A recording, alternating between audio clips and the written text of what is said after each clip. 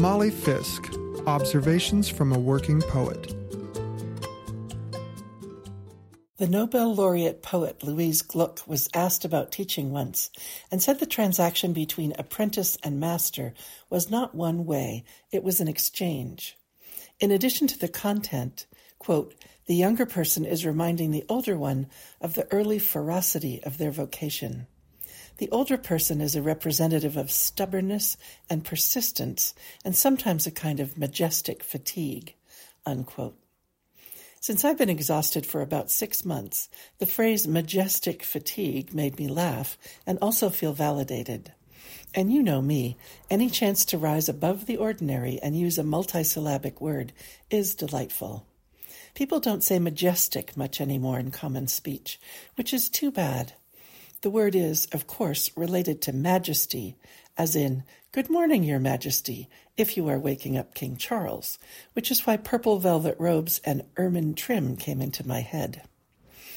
About 30 years ago, Louise Gluck was mean to 2 poets I adore, and I've been mad at her ever since, even with the Nobel, even after her death this year.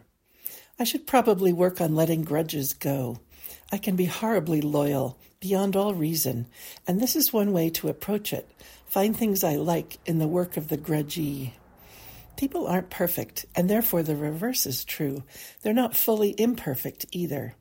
This is so annoying. Majesty must be adjacent to magnificent in my brain's jukebox, because then I thought of one of my favorite winged creatures, the magnificent frigate bird. These are huge seabirds that float very high above Key West and other tropical coastlines.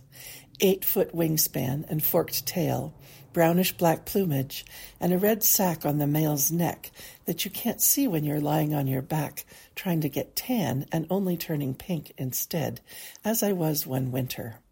I watched them for hours, mesmerized, while recuperating from some earlier majestic fatigue. Everyone I know over 50 is exhausted right now. Just coping is rough. The bills at the grocery store are astonishingly high. There is fighting around the world, nasty, ignorant political maneuverings, and oh yes, the climate crisis not being taken seriously. And now, Christmas. I do tend toward a low-key Christmas, but this year all I've managed is some outdoor colored lights and to keep doing the dishes. I'm not making cookies or jam. I'm not writing cards. My nearest and dearest are each going to get one lovely personal phone call, and that's it. The majesty of my fatigue does not leave room for crawling under the bed to locate wrapping paper. I bow to those of you running out for more heavy cream, stringing cranberries and popcorn, letting small children pour red and green sugar on the reindeer cookies. You are all saints, and, it goes without saying, mostly women. Making up guest beds with clean sheets, remembering which uncle drinks what kind of scotch, hiding unwrapped presents among your someday-to-be-fixed broken toaster ovens on a garage shelf. It makes me tired just singing your praises. Whoever you are and whatever you're doing, I wish you a magnificent celebration of the season.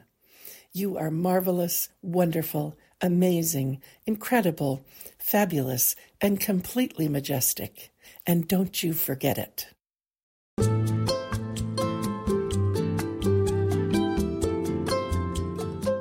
Award-winning poet Molly Fisk writes, coaches, and teaches writing in California's Sierra Nevada foothills.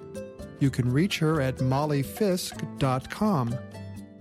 This program is produced at the studios of KVMR-FM, Nevada City, California. Funding is provided by Harmony Books of downtown Nevada City and KVMR with support from the Corporation for Public Broadcasting.